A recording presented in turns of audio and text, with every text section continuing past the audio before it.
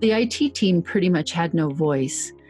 And the day they went to implement and do the cutover, and oh, by the way, they had decided to do this with no failover, with no backup, because if they burned all the boats, they figured that people would be more focused on success, I guess. So when they went to do the cutover on the CRM system, it was scheduled for Halloween. I can like almost feel the environment because I was laying in my bed. It was 4:00 in the morning. I pulled up my BlackBerry because that's when the cutover was going to go live. And what I'm seeing is it didn't go live. It didn't go live after 5 minutes. It didn't go live after an hour. It didn't go live after 3 hours. And it didn't go live for five months. We missed the entire Christmas sales season. From Cobalt at Home, this is Humans of InfoSec, a show about real people, their work, and its impact on the information security industry. My name is Caroline Wong, and I'd like to introduce today's guest, my good friend and colleague, Karen Worstell. Karen is well known as a Silicon Valley technology leader and serial CISO for little companies that no one has ever heard of, like Microsoft and AT&T. Her company, W Risk Group, provides cybersecurity consulting and coaching intensives called Mojo Maker for women in tech. I kind of feel like I've known Karen throughout my entire career, and I can't actually pinpoint when we met. I suspect that we met through Jim Revis, Dave Cullinane, or maybe the Executive Women's Forum. Karen, welcome to our podcast today. Well, I'm so happy to be here, Caroline. Thanks for having me. It is my absolute pleasure. You know, the last time we spoke, we had this funny conversation where I said, you know, Karen, your brand today is that of a coach. And would you mind if on the podcast, we talked a little bit about your CISO life? And you actually shared a story with me that was funny, which was that when you were kind of transitioning your brand from CISO to coach, you actually got some feedback from folks in the opposite direction. Exactly. No, brand switching is not that easy. And actually, I'd never really thought of the fact that I had a brand. So I figured it would be an easy thing. Once I went through my chaplaincy and I became a coach, I was like, okay, I'm going to put this out there. And the pushback was so strong. And that's when I first realized I actually had a brand. I've never really paid attention to that until lately. So yeah, that was a really great, actually, it was a somewhat gratifying. It's like, oh, people do know what I did. Now I need to convince them that I do something new. Because there are people who think, oh, Karen, you know, she's so technical. She's a CISO person, which you are, and you're a coach. And I'm so looking forward to talking about all these things. Karen, I would love to start out by asking you if you could describe yourself to our listeners as a girl. What was your girlhood like? Sure. I am the first daughter. I had two older brothers. I grew up in a household of 9 where about, a quarter of our population in the household was over the age of 80. So I grew up in a multi-generational household. And one of the things that I realized recently that many of the people who raised me were born prior to the turn of the 20th century. And I spent a great deal of my childhood with my aunties, my great aunties, and my grandfather, all of whom were born in the 1880s or before. It definitely imprinted me with the value of my ancestors, the value of my elders. It imprinted me with a tremendous respect for my parents. I lived a very sheltered life, I would say, as a child surrounded by grown-ups, some of whom admittedly had dementia. So my comfort zone really is in a collection of people who think in a very a linear and non-traditional way. And as a kid, I was not a technical person. In fact, that really was my sister, Jan. I have a younger sister, Jan, she went on to be an MIT and a Caltech engineer. She designed antenna arrays for spacecraft. She was associated with the space program at NASA. So very, very technical. I was the one who thought I would make a career somehow designing ball gowns for Barbie dolls, and that I would be the musician. And I loved everything to do with art. I'm 98% right-brained to this day. So my childhood was, I have to say, probably very standard for that era. It's a different view of the world. I grew up with a really different view of the world than what we have now, for sure. Yeah, it's beautiful. Thank you so much for sharing that with us. You and I have talked about our fathers and how the ways in which they raised us affected the way that we see ourselves. And I kind of chuckled to myself, actually, as you share your story of being a young person and saying, well, I wasn't really, the technical one. It was my sister that was technical, and I also know that you have degrees in biology and music and chemistry and biochemistry and molecular biology and a master's in computer science. And so I wonder, what was it that inspired you to want to learn so much about so many things? Oh, gosh. In my household, as I was growing up, and I'll try to fast forward through this because this is we don't want to spend all of our time here, but Father put a tremendous value on knowledge, tremendous. So our household was one that was always talking about ideas. So I was surrounded by, of course, my father was a Navy fighter pilot. He was a night squadron commander on the squadron that off the USS Essex that was called the Fabulous 15. He had invented multiple inventions before he was in his mid-20s. He was very focused on understanding the world around him. He became a medical doctor after college. He was also an engineer and ran the engineering for my grandfather's manufacturing company. So to me, that was normalized as you kind of are supposed to know everything about everything.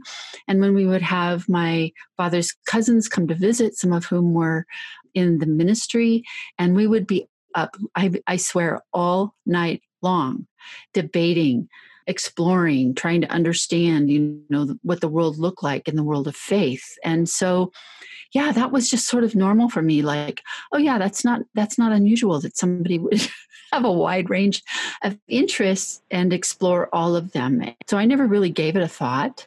It wasn't like my goal to go out there and learn everything. It's just that that's what I understood that people did. When it came time for me to go to college, I was also, I would say, very interested in pleasing my parents and pleasing my elders and wanting to live up to be the kind of person they wanted me to be. And so when it came time to go through high school and go to college, I would take this wide range of courses. And the science courses were, of course, a part of that. And when it came time for me to go to college, one of the things he said to me, a couple of things really stuck with me. He said, my daughters will never be consumers in this lifetime. They will be producers. Wow, and I'll never forget the moment I heard that the first time. And it was just assumed, I think, by him that I would then go on to college. And even though I was heavily into music and performance and all of that kind of stuff, that I would study the natural sciences. So I, of course, signed up for physics and chemistry and English and calculus my first semester of college. And I remember coming home to him. And, my huge wake-up call was, this was not my natural way of thinking, my natural way of interacting with the world. And I needed to learn to be much more linear. I needed to learn the symbolic language of mathematics. And I went to him and I said, Dad, listen, I would be Phi Beta Kappa if I could do all humanities. I'd knock it out of the park. You'd be so proud of me. And he looked at me and he said, but who would pay for school? And that was that was the end of that conversation. Like, it was so clear in that moment that this was the way it was going to be. That was literally the way I interacted with my elders. Like, if they gave me a pronouncement, then I would follow that. I didn't rebel much. And so I did exactly what he expected. And I have to say, I came home every single weekend from college and cried. If I stayed in my dorm room, I cried.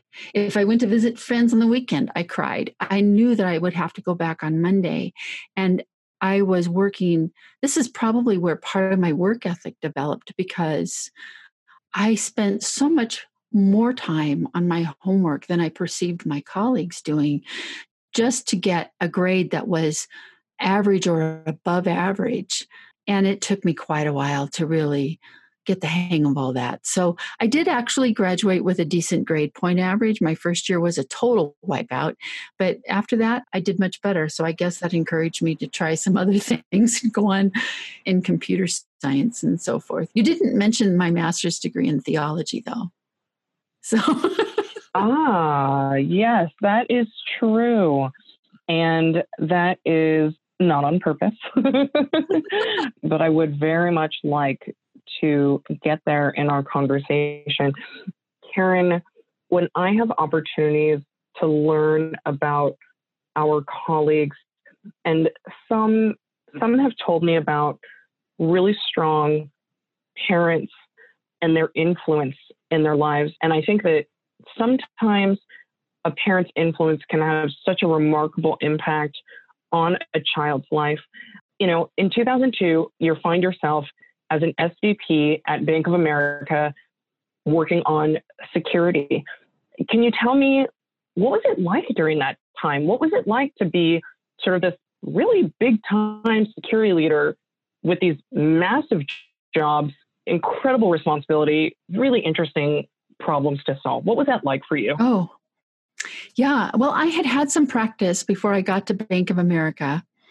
At that time, I was not the head of information security. I want to make sure everybody understands. I was working for Rhonda McLean, I've worked for her multiple times in my career, right? I hear that applause.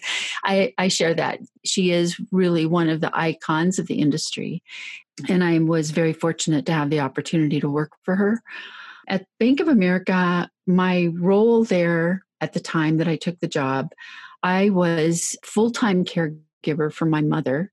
I did my job at Bank of America remotely because my mother, who had Alzheimer's, was living with me. She had moderately advanced Alzheimer's. So she was in our home and we were doing that. I was literally on meetings all day long with the bank with a headset on and making sure that I knew where my mother was 100% of the time.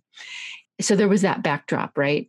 What we were doing was so interesting because this was right after 9/11, and the bank had this incredible success of being the bank that recovered the stock markets, because the Bank of New York that cleared all the transactions for the stock exchange had been pretty much demolished in the attacks of 9/11. And Bank of America, because of their ability to fail over their processing from New York to Chicago and San Francisco, was able to carry the extra load of all the transactions. So one of the roles that I had when I came onto Bank of America was all of the business continuity work to make sure that all of the elements of the bank were running and always had a backup plan. I learned so much from the team. Andy McGruder, who was part of my team then, and a number of other people who were such dedicated professionals, taught me so much. So that was fun for me. I learned a ton there. And I provided the cybersecurity support through a bunch of incredible engineers for the Global Commercial Investment Bank for Treasury and Asset Management.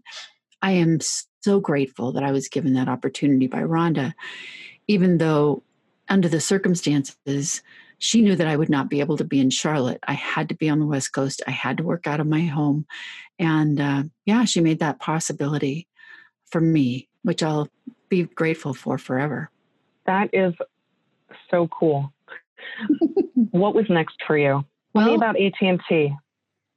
Right after Bank of America, I was recruited by AT&T Wireless. That was a also a very interesting experience. I was the VP of IT Risk Management and the Chief Information Security Officer. And it looked at the outset like it was going to be a relatively normal position, right? It was going to be a cybersecurity position, one like I had done in the past. I had been doing those leadership roles for about 7 years by the time I got there. And when I arrived in August, the very first thing we got hit with was Code Red. I think NIMDA and Code Red. We had a hurricane that hit the island of Bermuda, direct hit on the island of Bermuda, literally the week after we closed on the purchase of all of the cellular assets on the island of Bermuda. That's when I learned that we had a cellular station and tower, the only one for the entire island, was on a mountaintop. It might be the only mountaintop on the island of Bermuda, in a disused shipping container named Kandahar. And so it was really exciting. The first week at work was really exciting, but it got more exciting after that, because what was happening at the time that I joined the company was that they were in the midst of a implementation of Siebel, because to do a total overhaul of the customer relationship management system so that they could migrate to a different carrier protocol. And the customer in a wireless company, the customer relationship management system is essential for not only tracking all of the incoming call detail records, but it's also essential for activating phones. And for whatever reason, the company had made a decision that they were going to put the business unit in charge of IT, and the business unit was going to be in charge of implementing Siebel. What I had learned after the fact was anyone who disagreed with anything they were doing on that project was summarily fired. That might be a bit of an exaggeration, but not much. And so the IT team pretty much had no voice. And the day they went to implement and do the cutover, and oh, by the way, they had decided to do this with no failover, with no backup, because if they burned all the boats, they figured that people would be more focused on success, I guess. And so when they did, no kidding. So when they went to do the cutover on the CRM system, it was scheduled for Halloween. I was on my BlackBerry, of course. I'm laying in bed. I can like almost feel the environment, because I was laying in my bed. It was 4:00 in the morning. I pulled up my BlackBerry because that's when the cutover was going to go live. And what I'm seeing is it didn't go live. It didn't go live after 5 minutes. It didn't go live after an hour. It didn't go live after 3 hours. And it didn't go live for 5 months. We missed the entire Christmas sales season, because I don't know if people remember, anybody who's listening to this, if you remember, if you had bought an AT&T wireless phone during that period, you would walk out of the store without a phone that was working. And in many cases, the phone didn't get activated for days.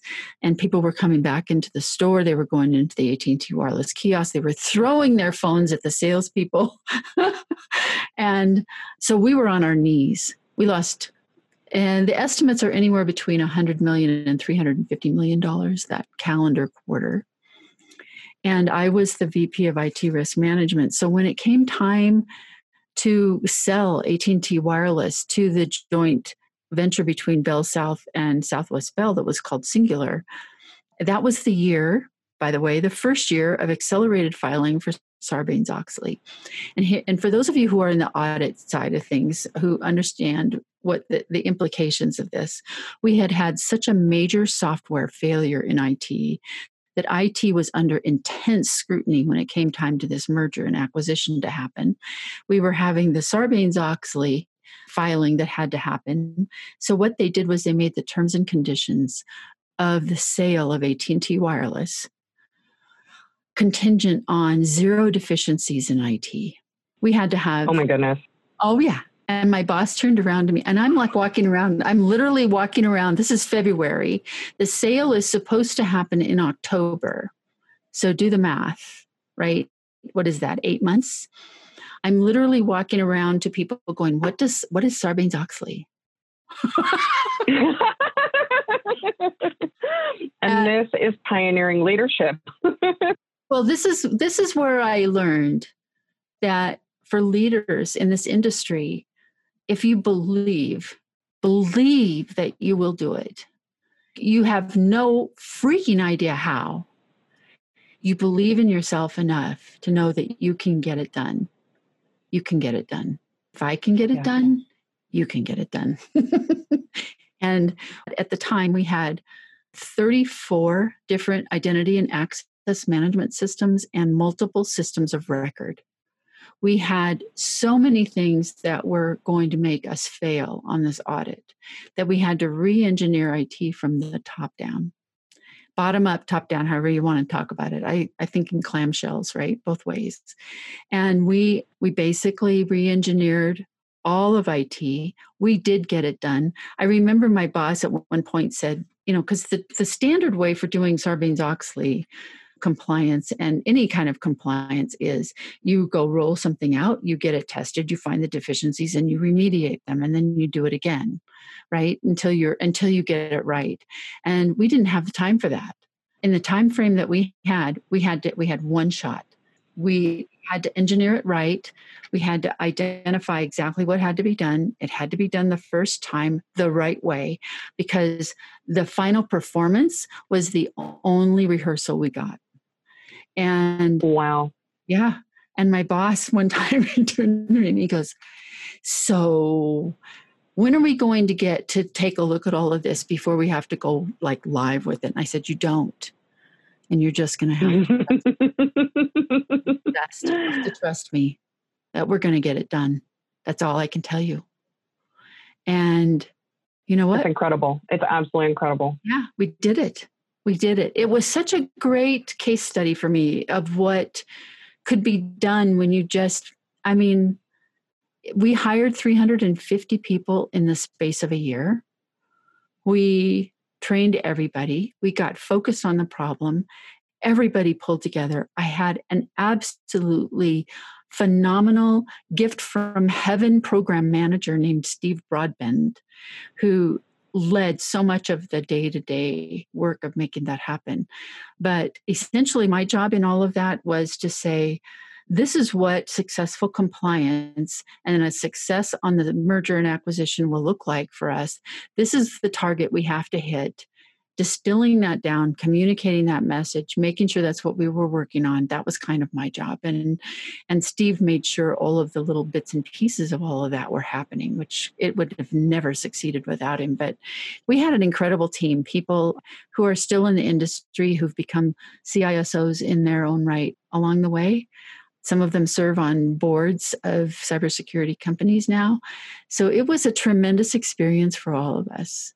But I think if I were going to really say to people out there, we have this fear of failure, really have a fear of failure. If you believe in yourself enough that you can set the fear of failure aside and say, I know we can do this. We're going to put every single effort we have, every neuron in our brain is going to be looking for the solutions that's going to make this work. You can do incredible things. And that was really the proof of that for me in my lifetime. I'll never have another experience like that in my lifetime, I'm sure. I'm not sure I'd be up for it. But it was a great lesson. I love it. That is such an incredible story. Thank you so much. I think that what a lot of security leaders do encounter is the brand new and the unknown. And to have the courage to just go for it, that's a pretty big deal. Karen, after AT&T, you took another tiny job as CISO at Microsoft. At this time, I was on the eBay security team, and we used to almost have this myth and legend of what it must have been like to be on the Microsoft security team after Bill Gates had written the trustworthy computing memo. We would say to each other so frequently, we wish the CEO would stand up and say, trustworthy computing is the number one priority. And you lived it. What was it like? Wow. Well, everyone obviously at Microsoft took it very, very seriously. I think there were over 900 people working in security in some way. It was another kind of experience for me. And I use that term in the context of experience is what you get when you didn't get what you wanted. So Microsoft was obviously, I would say a resume maker kind of a position to have on your job. And I will always be grateful for the opportunity to have that. And so let's focus on really what that was like, on your question, in the broader sense of the term. It was not an easy situation for me coming from AT&T Wireless, where I was in a command and control, I have to say, role there. That so much depended, by the way, the AT&T Wireless merger was with Singular was the single largest cash acquisition in U.S. history. So that had a driver behind it that was completely unique. Microsoft, on the other hand, is a company whose reserves, let's just say their reserves, exceed anything I could ever imagine in terms of the numbers we were looking at AT&T Wireless. And so it is a company that can afford the kind of culture that was in place at the time. And I understand under Sanjay that it isn't the same anymore. But at the time, it was under Bill Gates and Steve Ballmer, it was very much what I would call creative destruction.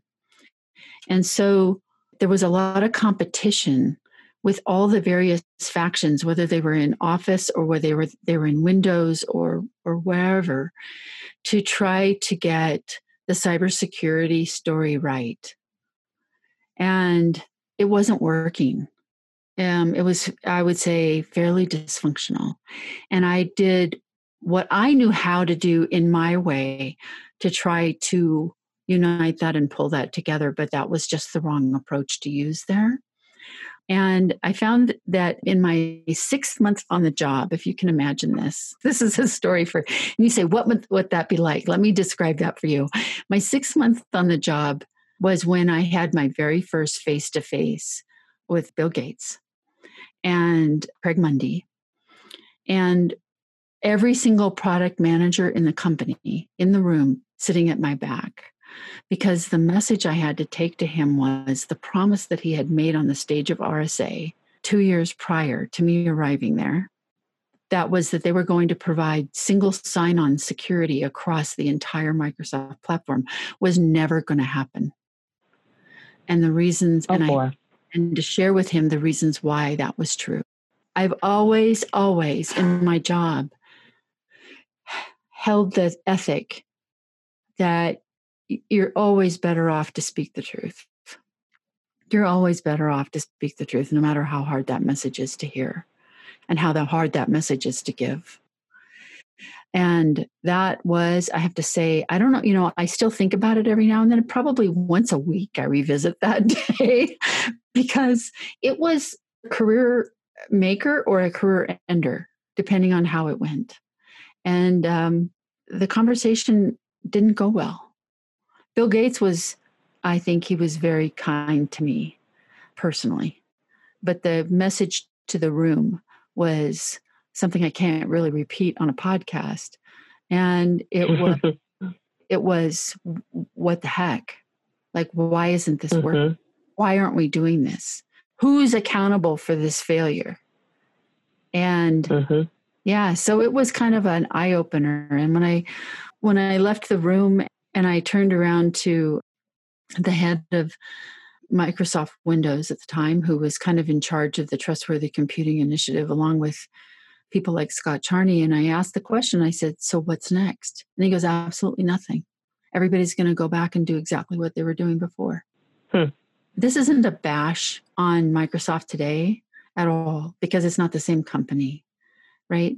But I signed up for that gig.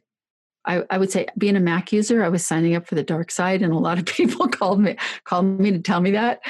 But the reason I signed up for it is because I saw in that company the opportunity to solve security end to end. They were the only company on the planet that owned everything from the desktop to the servers.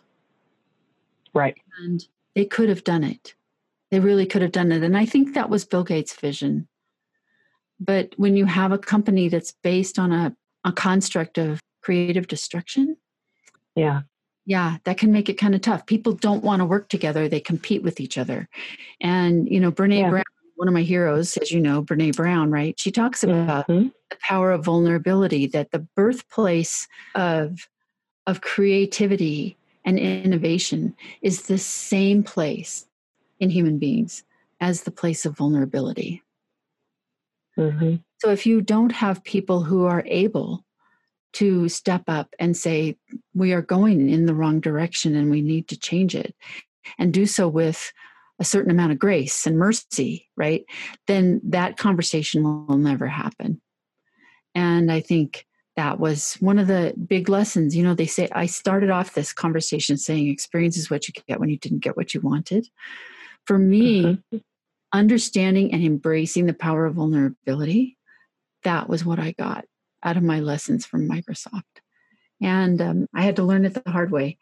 Life sometimes teaches us with a 2x4. And I think that's really what that was for me. But I will be forever grateful for the opportunity, forever grateful for the people I met there and the relationships that I built and the opportunities that I had. It was kind of one of those tough love lessons. And I would love to be able to stand up and say, yes, I was able to make all of these things happen at Microsoft. I was not able to make that happen.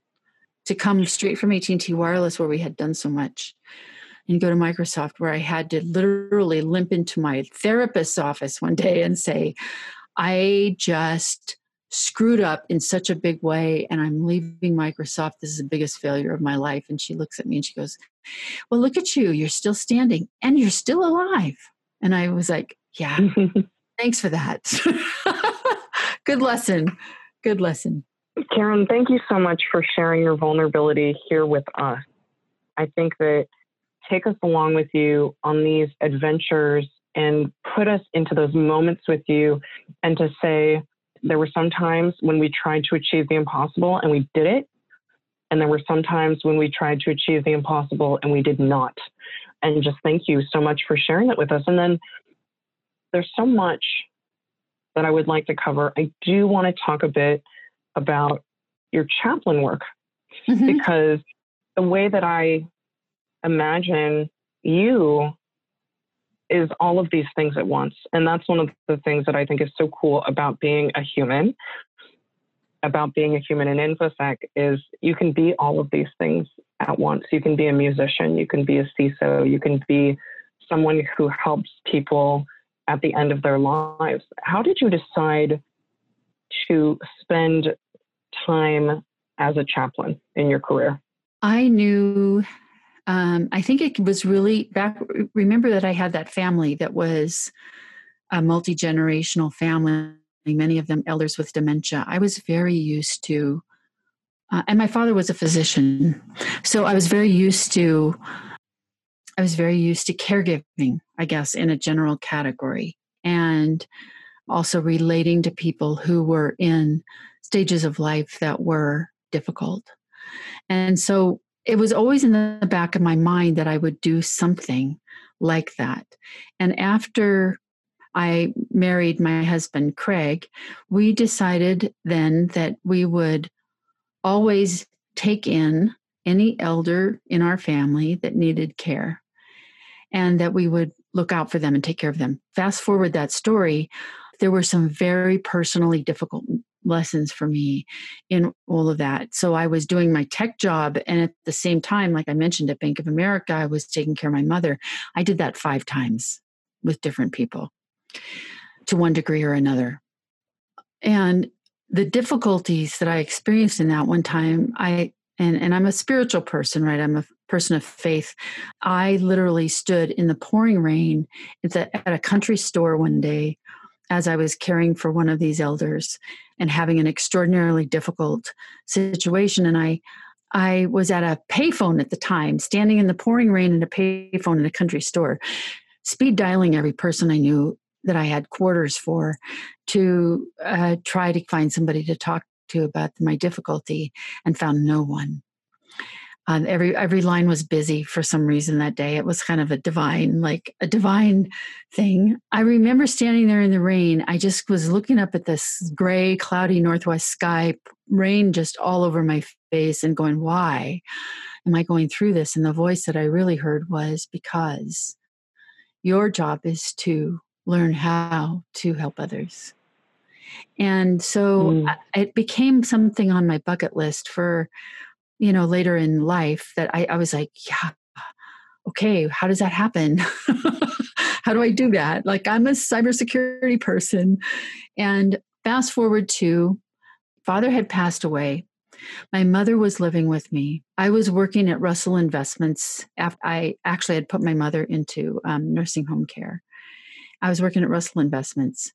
My sister is diagnosed with stage 4 lung cancer. I get laid off from my job at Worstell Investments in a huge management shift. And my mom dies. And so all of these things had kind of like happened in this giant confluence in the stream of life that created a huge disruption. And I said, okay, that's it. I'm going to take some time off from my work at cybersecurity. I was doing consulting work for a number of companies. I'm just going to step away from that for a little bit, and I'll get back into it. And I tried getting back into it, and I couldn't. Like, I literally could not I signed up for SANS courses, things I'd always wanted to study because I love this field, but I could not make myself go back. All I can say to you is that there was like this divine detour sign that kind of dropped out of the heavens and said, no, you need to do something else right now. I want you to remember what you said you were going to do right now. And as it so happens, I was talking to someone in planned giving at Multicare Medical Center in Tacoma. And I mentioned to her, I've always thought I would one day be a chaplain. And she looked at me and she goes, they are interviewing the people for the next chaplain cohort training. And that interview process ends this week. And they're still looking for one person to fill the cohort. She says, call them right now. I'm calling them for you right now. I went over and interviewed, and I got in. And that was the beginning of the next 5 years. So I had to have another master's degree. That's when I got my master's degree in theology. I did 2,000 supervised clinical hours of training in trauma and palliative care. And I became the palliative care fellow at the Veterans Administration in Portland. And it was one of the best times in my life. I guess I would say everything that I did as a driver, like being a driver in cybersecurity, being a leader, a driver in chaplaincy, I needed to be a servant. And it helped me develop who I really was in a much more holistic sort of a way. So, yeah, I was able to do that. And then I actually came back to cyber from there and decided to become a coach because as I was working in the medical system and I noticed the amount of distress and burnout that was occurring among the medical team, I'm like, holy smokes, this looks just like what I saw when I was in cybersecurity. And so the next ding, ding, ding, from wherever that comes from, kind of taps me on the shoulder. And one of the things that is, chaplaincy was something that developed in World War I. There is something that is called the principle of proximity. And that means that the chaplains don't sit out in their field tent waiting for the soldiers from the front line to make an appointment to show up. The chaplain goes and sits in the foxhole. And my foxhole was in cybersecurity and technology. And that's how I ended up back here as I also did my coach training. I'm a strategic interventionist, and I used my coach training all throughout my chaplaincy. I saw phenomenal results with patients and their families. And I decided to bring that all back into the tech community and the cybersecurity community. And that's what I do now. It is so, so incredible. It has struck me as you've shared your story with us, that in cybersecurity, you were trying to achieve the impossible, and sometimes it worked, and sometimes it didn't.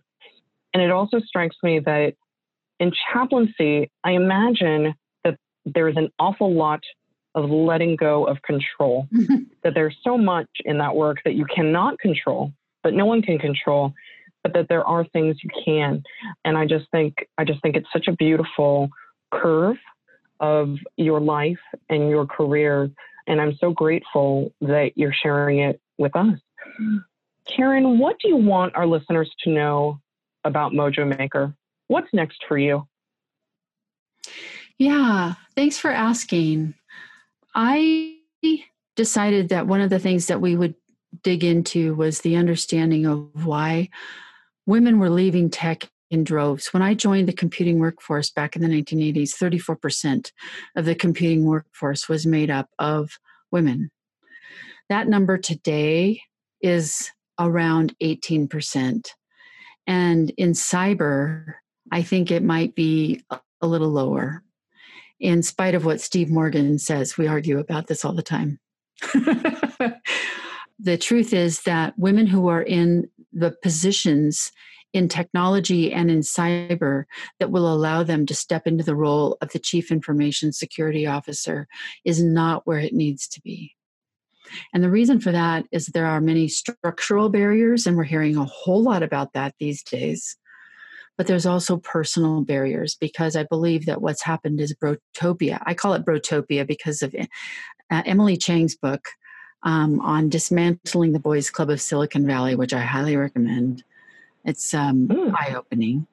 When I take a look at the blueprint that was laid on me in the 70s and 80s going into the technology world, it's laid on every single person in the technology industry right now. We've all internalized it, like subconsciously internalized this blueprint about the way that we work together and the way things should be. And that blueprint does not serve women and people of color. My whole goal here is to break down the personal barriers, the structural barriers that exist in tech so that everyone can thrive, that everyone has that opportunity, that we build that diversity and equity and inclusion in cybersecurity, in technology, that we stop pretending like it's there because it's not. And we make the opportunity for women to reach the kinds of levels in their career that they want to reach, whatever that might be for them, the way I was able to do it.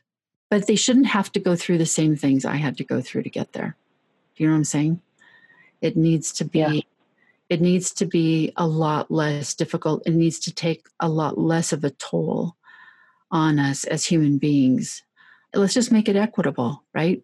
So that's my goal. And so part of what we've done is we've created a coaching program. Up until COVID-19, we did in-person intensives, and then we did online group coaching.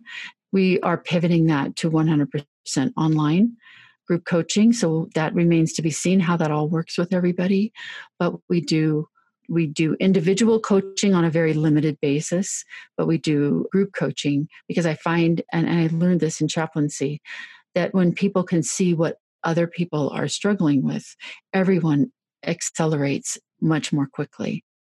So that's what we're trying to accomplish here. And we have 21 different areas of coaching that we found are really effective, and some of the results we get are phenomenal because essentially what I'm watching is the tiny little tweak that happens when a woman sheds that blueprint, allows her to do the step up, be seen, have the visibility and opportunity, but also get the compensation that she deserves. And we're seeing women get huge pay bumps, huge opportunity increases within a month sometimes of our intensive, within 5 months of starting the program for sure. It just shows me that everybody has that ability. It just takes a little bit of encouragement and a little bit of unlocking to make that happen. And that's what keeps me going doing this because, I think Well, it combines both my worlds together. It combines my love of technology and my belief in everything that's going to happen in technology to make the world a better place, in the people who are in cyber, but also in recognizing we are not in control of everything, but we don't have to accept things that are laid on top of us that don't work for us. We have that choice, and that's what we want to show people. So that's what we do. Phenomenal. Karen, thank you so much. Thank you for your contribution to our industry. Thank you for sharing your story with us today. I am so excited for Mojo Maker and everyone who will benefit from it. Thank you so much for joining me. Thank you, Caroline. It's been my pleasure.